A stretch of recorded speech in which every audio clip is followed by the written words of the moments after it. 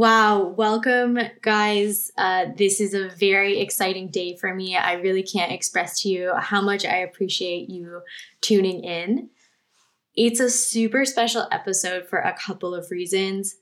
A, it's the first episode ever, which I can't believe I'm actually going through with this finally. And thanks for all of the support. And B, I'm actually interviewing my brother in this first episode, and it was really nice for me to get to hear his story and sort of how he got into real estate, because whether or not it makes me a bad sibling, there was actually a lot to it that I didn't know. So without further ado, we can kind of jump right into the episode. Oh, you know what? Before that, just hard disclaimer. I'm doing all of the editing and stuff myself, and it's my first time. I know there are kind of, services out there that can handle this, and I will get there at some point. But just to start out, I sort of took it all under my own reins. So, forgive the audio, forgive the the back and forth, the bloopers, etc. It is what it is. It's real. It's raw. And that's sort of the whole point. So on that note, let's hop right in. You're listening to The Keys to Owning, a real estate show about Canadian property owners, what they wish they knew sooner, their advice, and how they got to where they are today. I'm your host, Caro Jang. I realize I didn't introduce myself yet. And today I'm joined by Michael Jang, who is the proud owner of a triplex in Montreal with two bedroom units. And he's also the co-owner of a duplex in Halifax, Nova Scotia. Yeah, I'm really excited for this one. He's going to be talking to us about joint ventures, buying property with existing tenants, evicting, spoiler alert, and how title insurance can really save you thousands of dollars. So here we go. Thank you, Mike, for being on the show and supporting my dreams. Yeah, it's my pleasure. This is actually really exciting to be a part of this. So, Michael, I stole your thunder a little bit there by telling the audience about the properties that you own. But could you tell us a little bit more about what made you want to get into real estate to begin with? What drove you to buy that first property with our sister, especially in a place where you didn't even live? Just for the audience, he bought this as a joint venture with our sister at the time. And I think even my parents, maybe I'm a bad sibling for not knowing. So, the first time that I bought a property, it was with our sister Maura. And at the time, I wasn't really even particularly aware of the real estate market at all. And it was really because of our mom who suggested... Thanks, Mom. Thanks, Mom. So she suggested that we get into real estate investing because it's quite lucrative. And it's one of the more stable kinds of investments once you actually get into it and start to understand the ins and outs of how it works. So it just seemed like, okay, now's the time. And so my mom, our mom drove out to Halifax to start looking for properties with Maura. And the reason we looked there was, there were two reasons actually. So it was a market where we could actually purchase something within our price range. Just to give some context to everyone, our family is from Ontario, pretty close to the GTA. So that would be the comparison mark. Yeah, and also at the time I was living in Montreal and I wasn't ready to actually buy my own property at the time. I didn't have what seemed like enough to invest for myself as a sole property owner. So Maura was also looking for a way to invest. And at the time, she also had a lot of experience working in the construction industry, having studied as a carpenter. So we figured, you know what, if we can find a place where Maura can make it her primary residence and also use her skills to do any of the renovations if necessary, it's a great place to invest where Maura can essentially take care of the place. I provide the down payment. So it just seemed like a really great opportunity to create a joint venture here. I don't know where I was for this whole time, but if I recall correctly, you just started working full time. I know you said a year and a half when you bought that property, and then our sister was actually a student And if I remember things correctly, you weren't making that much money at the time. So did you have a particular strategy for coming up with that down payment, or how did you guys even get approved? I actually ended up setting aside pretty much half of every paycheck into my savings account. Not everybody's going to do that, but that's how I was approaching it at the time. Wow. I didn't have a ton of expenses, so it was quite doable for me to do that. With the salary that I was making and the salary that Maura was making, which was really not much because she was a student, we actually didn't have enough to really get approved in a traditional mortgage. So our parents, God bless them, decided that they were going to support us and co-sign the mortgage application. I'm not sure where I was when all of this was happening, but did you need a pre-approval, or what was the market like at that time? Because I know today, for example, you're not really going into a deal without a pre-approval letter from a bank. So, was that something that you needed to go through, and what were the interest rates like back then? Well, actually, it's kind of funny you mentioned that because when I said earlier that my mom had our mom kind of pushed us into this, I was so resistant to it at the time that I was just thinking, okay, Mom, if you want to take care of this and if you want to put all of this together and go do all of the work with Maura, I'll provide the money. I just want it to be hands off. And that's a really common practice in a joint venture. Yeah. Where you would have a really passive is. partner and then the active partner. And the active partner would be the one, in this case, I guess, Mom and Maura, who, not to throw you under the bus, but are doing really the active part of the work. Yeah, exactly. And the passive one is really just providing usually that down payment, or in some cases, that credit access. Yeah, exactly. So to be perfectly honest, I have no memory of what the approval process was.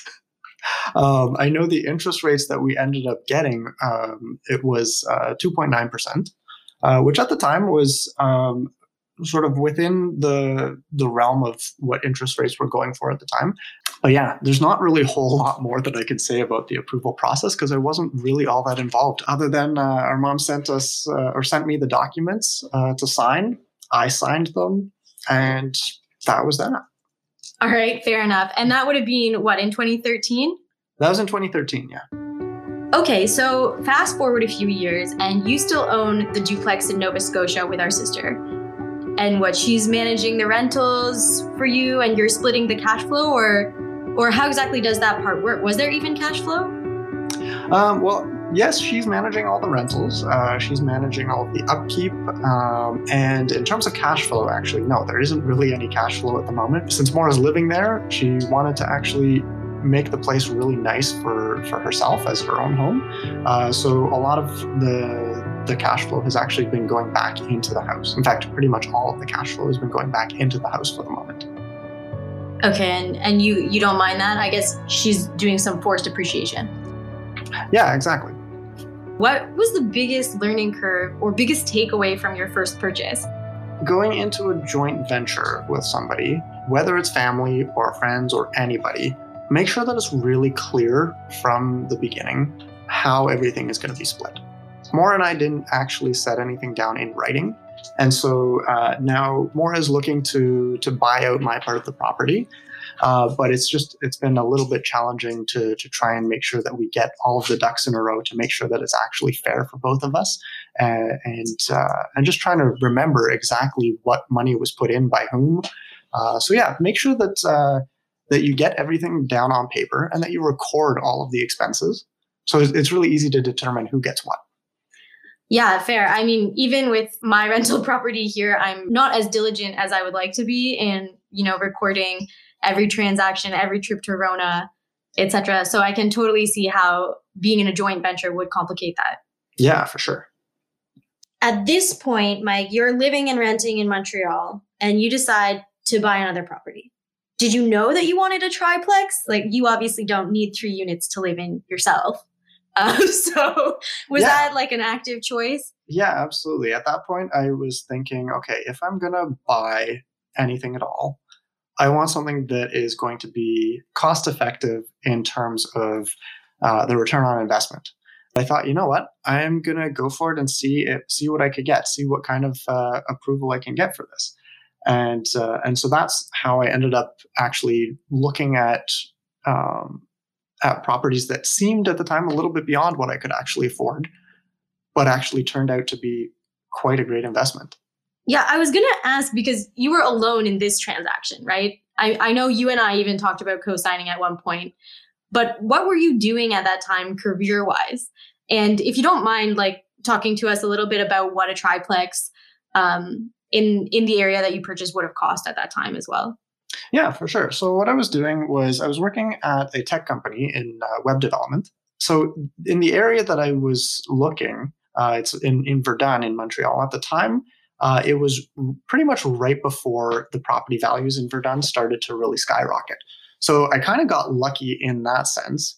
But at the same time, even if the prices hadn't gone up as much as they have since then, it still would have been a really great investment. So what I ended up getting was a triplex, so 3 units and a standalone property as well. For it ended up coming out to $462,000 that I paid for it.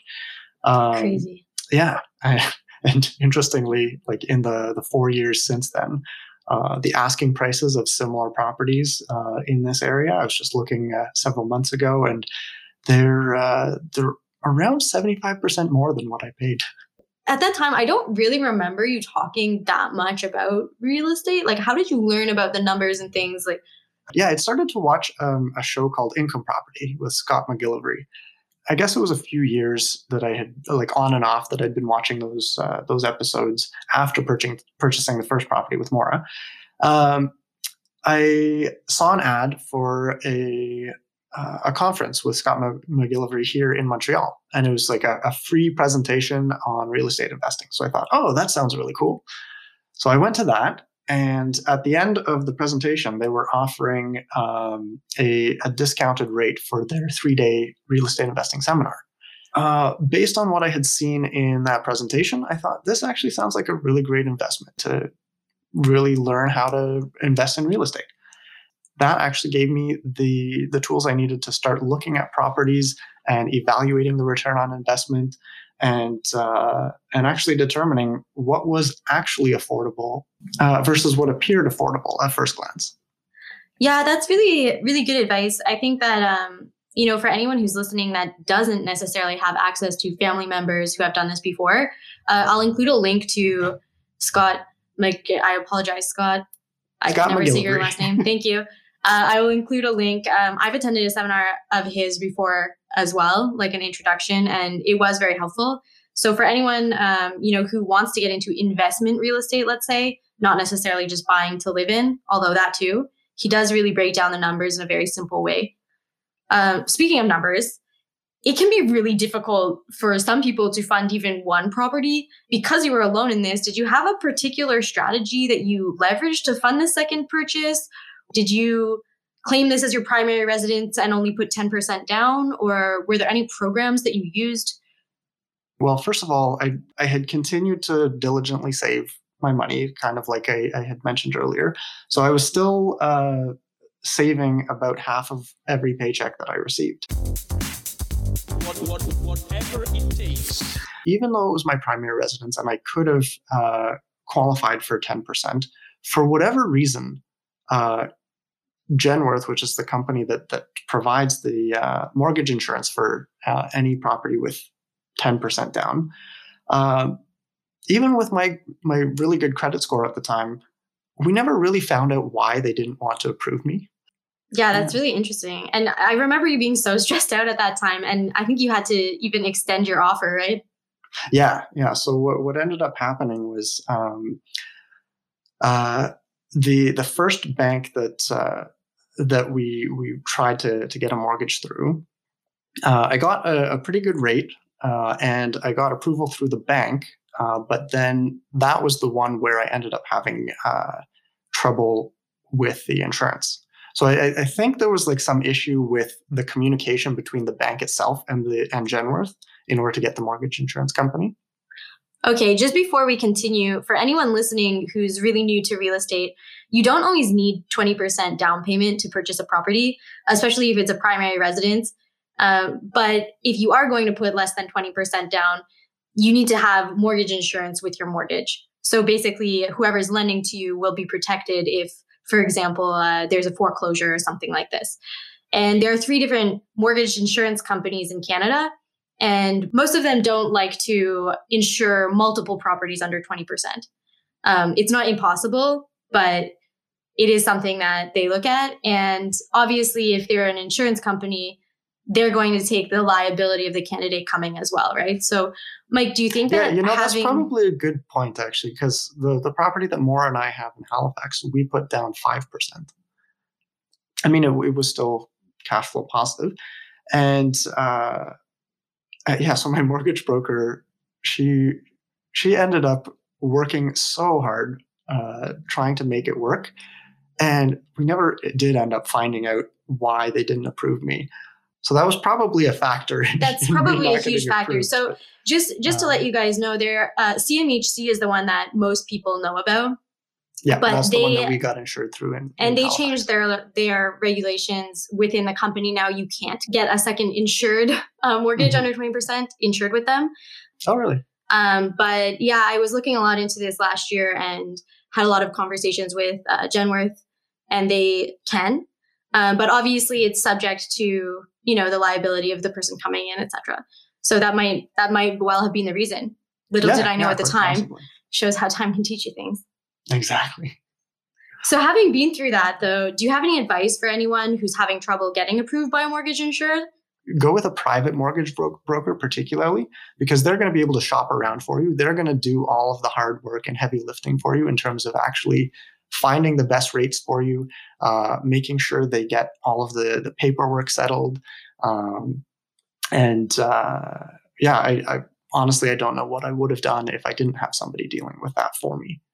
Yeah, I mean, I made that mistake myself. I maybe had some trust issues when I was younger, and I actually took a couple of days off work and called everyone I could access on the internet about finding my own loan rates. And I understand entirely why it's a full-time job.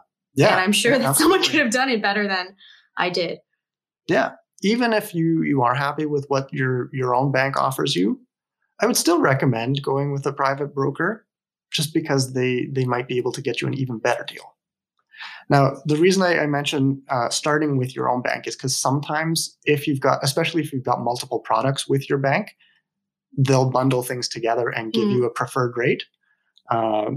But don't count on that rate actually being the best rate you could get. Okay, so you find yourself your 20% and you move into one of the units. And then you also adopt the existing tenants for the other units. Can you just find the tenants that you like and replace them? Or do you have to keep the ones that you purchased the property with? How does that work? Yeah, so that's actually going to depend a lot on the province that you live in, because the laws and regulations that govern that differ from province to province. So for example, here in Quebec, if you want to move into a property that you just purchased, you're not legally allowed to kick out a tenant if you have an empty unit that is comparable. No way. You have to take into consideration if you own any other properties that are similar that you could move into. Yeah. I had no idea. Now, your tenants may not know that, so they may not actually be able to take you to court over that. But it's something to be aware of just in case they happen to find out. You don't want to find yourself in a position kicking out tenants, creating a bad relationship with your tenants, only to find out that you can't kick them out in the first place. Yeah, that's very good to know. And, if memory serves, you had speaking of kicking out tenants, a not so hot experience with one of your tenants that actually led to threats, right? And a court date and an eventual eviction. So just to give a brief summary, as you mentioned, yeah, I did end up having some tenants that were, let's say, less than ideal. They made a decent amount of noise in their apartment, but were completely intolerant of anybody else's noise. And when there was even the slightest bit of noise, like even hearing the faint rumbling of a dryer in another unit, they would go outside and scream at the tenants through their window. So the kind of thing you might want to do when you're inheriting tenants is go interview the other tenants. Ask the tenants about their experience with the other tenants in the building if you're able, because that's going to give you a pretty good idea of the kind of people that you're going to be working with. Yeah. And I mean, it really got to the point where you were threatened, right? And you actually had to go to court and get an eviction notice.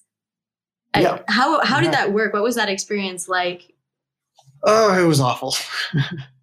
The eviction process actually was relatively smooth. For me, it was when this tenant threatened me, basically told me like the next time you see me, you'll regret it. So I thought, okay, that's the last straw. And interestingly, within the next month and a half, this tenant escalated the threats and ended up threatening one of my contractors with a 2x4 and then punching him. So I went to the rental board and asked them, what's the process here? I do not want to deal with this anymore. And the fact that my tenant had gotten violent meant that I was able to get an expedited hearing with the Régie de Logement, the rental board here in Quebec. And it also made it really easy to evict the tenants. Is there any advice that you would give to someone considering purchasing a rental property that has existing tenants? Yeah, absolutely. A piece of advice that I would give, and keep in mind, I'm absolutely not a legal counsel, but if you're going into income properties, especially if you've got existing tenants, it's good to know the laws of the land where you're investing. As long as you are aware of your legal rights and obligations as a landlord and the tenant's legal rights and obligations as tenants, everything's going to be a lot smoother for both of you. Yeah, I think that's pretty sound advice. I'm also not legal counsel, but I second that. I think it's just generally good advice in anything you do that involves anything legal whatsoever. Like, yes, ground yourself in the law so that you know what you are and aren't allowed to do. And I think that's a good question for an agent as well. If you're looking for an investment property, ask your agent just a couple questions about the law, and they should be able to at least guide you to someone. And that's, I think, really important when you're getting into that type of purchase. This property has been an adventure for you, right? Yes, it's cash flow positive. Yes, you've made a lot of appreciation. We know it's been a good investment. But what happened exactly? And again, I apologize. I'm a bad sibling. I don't pay attention enough. But at one point, your triplex was inspected or something like this, and it was found that your basement unit was not up to code. What led to that discovery, if you could remind me? And can you explain how title insurance came into play here and sort of saved you? Yeah, so this is basically a story in the value of title insurance. Yeah, so for those listening, when you close on a property, you work with a notary or a legal counsel that does a background check on the property and validates the documents provided by both parties, etc. And title insurance is an optional insurance that you can add to kind of your claim on the property. Is generally calculated by multiplying your purchase price by the insurer's rate per every $1,000. It is an optional type of insurance, but it's really cheap. It's usually like $250 or $300 as a one-time purchase, and it can save you thousands of dollars. It's not something that's really talked about that much with a lot of agents, but it can definitely save you a ton of money in unforeseen situations like Michael's about to talk about. So these could include things like maybe there was a deck built that there were no city permits issued for, and then you bought the property and you didn't know, and they came and told you you need to do something to it to make it to code. So those types of costs could be covered by this type of insurance. Yeah, exactly. So in my particular case, my triplex basically has the main floor, the top floor, and then a semi-basement apartment. The semi-basement is legally considered a basement apartment. And in Montreal, there was a change in the law. I think it was about 10 years ago. I can't remember the exact date, but as of a certain date, you're no longer allowed to install basement units, like independent units in the basement of an apartment or of a building. And so the nightmare tenants complained to the city about the lack of noise insulation. I actually kind of lucked out because of that, because I ended up actually getting some renovations to the apartment covered by my title insurance. Oh, so it excellent. actually pushed the value up, which is great. Yeah, so they had complained to the city because they were of the opinion that there was not enough noise separation between their unit and the basement unit. But an inspector came and found there was absolutely nothing wrong with the insulation. But the city didn't have the proper record of the basement unit being a separate unit. the city actually sent me a letter asking me to stop renting the unit and to remove the civic address from it. And so I actually had to go searching through the documentation I had of like the tax records, because the city had actually still been taxing it as a 3-unit building. Right. And I had to skirt the law essentially by getting a grandfather clause to apply to my building. I was able to actually get approval to keep the unit in the end. But the inspector said, okay, well, you can keep the unit except for a basement unit. The windows are too small. So I actually had to literally double the amount of window space for the living space of the basement unit. And that ended up coming to just over $7,000 to deal with that. And luckily, my title insurance actually covered zoning infractions. So I got $7,000 worth of renovations to my basement unit for free. Well, actually, for $250. Yeah. I mean, I appreciate you sharing the numbers there. We're starting to run out of time, but there are 3 questions that I want to ask every guest that joins us on the show. The first one is, what is your favorite part about being a property owner? Honestly, the independence of it.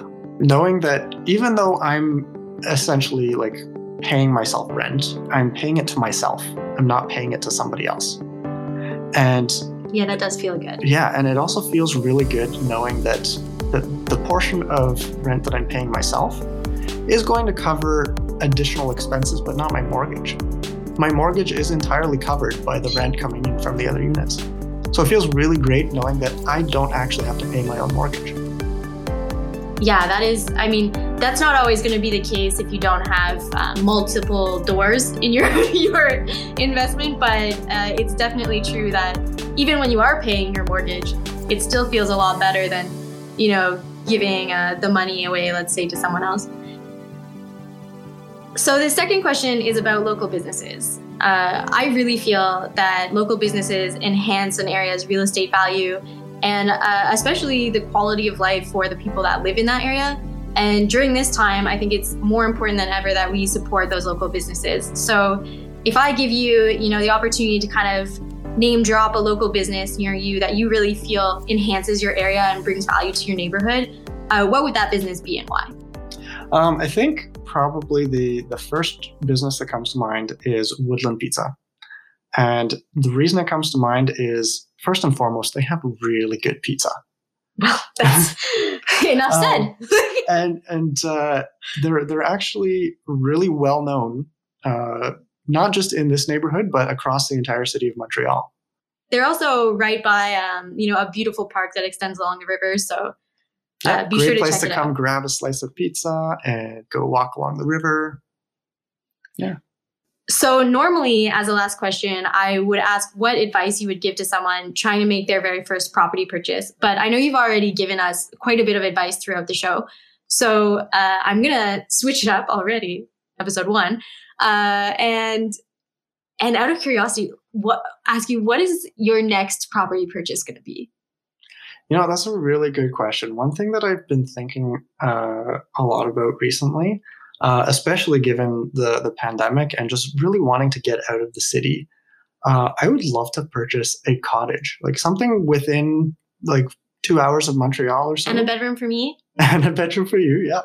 But yeah, something that's within like maybe 2 hours max of Montreal, so that it's interesting for other people as well, because I'd love to turn it into a rental property and rent out cottage time throughout the summer. That would be very cool. Yeah. That would be really cool. Well, guys, thanks very much for listening. Michael, thank you very much for being on the show. Yeah, my pleasure. Thanks again for having me. Hopefully right after this, we'll hear a little outro of some sort that I haven't come up with yet. Or this might be it. So goodbye, guys. Good morning, good night, good afternoon, whatever time of day it is. And I'm going to leave before I sound any sillier than I already do.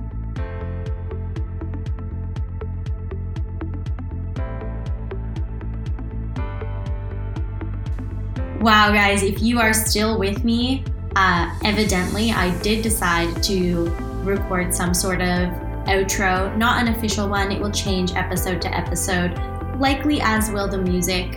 I've really just been trying things out because, as I mentioned, as much as this is a real estate podcast, this is also something that I'm using as a creative outlet for myself, especially during this COVID time. I did want to recap the advice that was given throughout the show.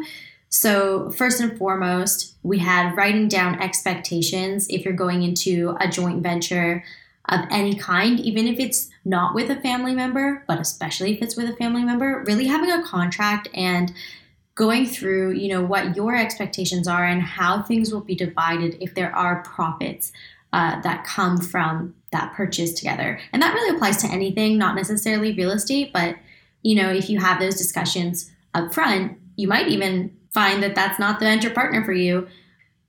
Secondly, I will include in the show notes a link to some of Scott Scott's stuff. He's super famous within Canada. He runs one of the largest Canadian investing companies, and they do a lot of educational seminars, etc. This show is not sponsored by them or anyone at this point. So this is really speaking from firsthand experience and what helped myself and my brother.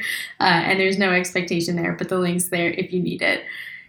Thirdly, we went over the benefits of having a private mortgage broker. So as you guys heard, my brother really shouldn't, the bunny ears around shouldn't have qualified for the mortgage that he did with the salary that he had, especially given he had another property with an insured mortgage as well. So having a mortgage broker that's really in your corner and not tied to the constraints of a specific institution can really, really help. And we'll be hearing more and more about that in episodes to come as well. A lot of the stories that I've been hearing have sort of been, miracle works of private mortgage brokers. So it's definitely something to look into.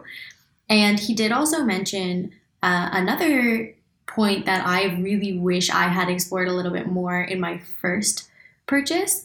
So what he had suggested was to actually see if you could get a lower rate by bundling products. And I can't remember if it was a credit card or something like this at the time, but my brother was actually able to secure a lower mortgage rate by getting an additional product with that bank that he chose to go for. So that could be a really cool strategy to just try and lower your mortgage rate. And, I know of other people doing similar things for a line of credit, etc. It might even be just opening a savings account, getting your, reduced rate and then closing the account. Who knows? We also talked about interviewing your tenants if you're adopting them. So this isn't going to apply to everyone, especially if you're moving into something that's a primary residence for yourself, but really just asking, asking your existing tenants if you can sit down and have a chat with them before you commit to buy could be really cool. Although especially in today's market, that's not always a choice, but especially after you buy, to really get that vibe and see what you're in for, if you will. That's really more relevant for the investors here who might have multiple doors, but it is a really good point. And something that's been a really interesting aspect of learning landlording for myself in the last couple of years has been getting to know my tenants and selecting tenants. Then, of course, probably the big story, if you will. Actually, I shouldn't say that. We had evicted tenants. But one of the stories I had mentioned was how title insurance really came and kind of saved the day for him. So it is worth asking about. It's not always going to be applicable. Definitely a choice. So, in a brand new build that's on government land or whatever it is, it might not be as applicable. There's less of a chance that somebody else had rights to that land, less of a chance that the building's not to code, etc. But for anything that is an older build, especially historical sites, things like this, it's definitely worth having the conversation just to see if it's a good option for you. So again, I think that maybe every episode will sort of end this way, where we do a quick recap of the lessons that we learned or just kind of the stories. I know that in some of the episodes to come, there's actually research that I've had to do either after or before, because like you guys, I'm here learning. I really don't know all of the topics that we're talking about, and I want to make sure that I'm putting forth, at least the right topics and the right resources for you guys. And so, to be completely transparent, I am not legal counsel. I am not a professional in the space. I am someone who is interested in learning about it and figured I would just share the resources and conversations that I've been having with anybody else who might be interested too. I should probably put in, that standard plug here. You can follow us on Instagram. Keys to Owning is the handle, all one word. And feel free to shoot us a message if you have tips, advice, concerns, anything really. Open for discussion, totally open doors. So drop us a DM on Instagram, or you can also reach out directly through Anchor. Please share. If you want to be on the podcast, reach out. We've got a huge roster already this year. There's always room for more. So thanks again, guys, and happy real estate shopping. Well, we'll work on the end.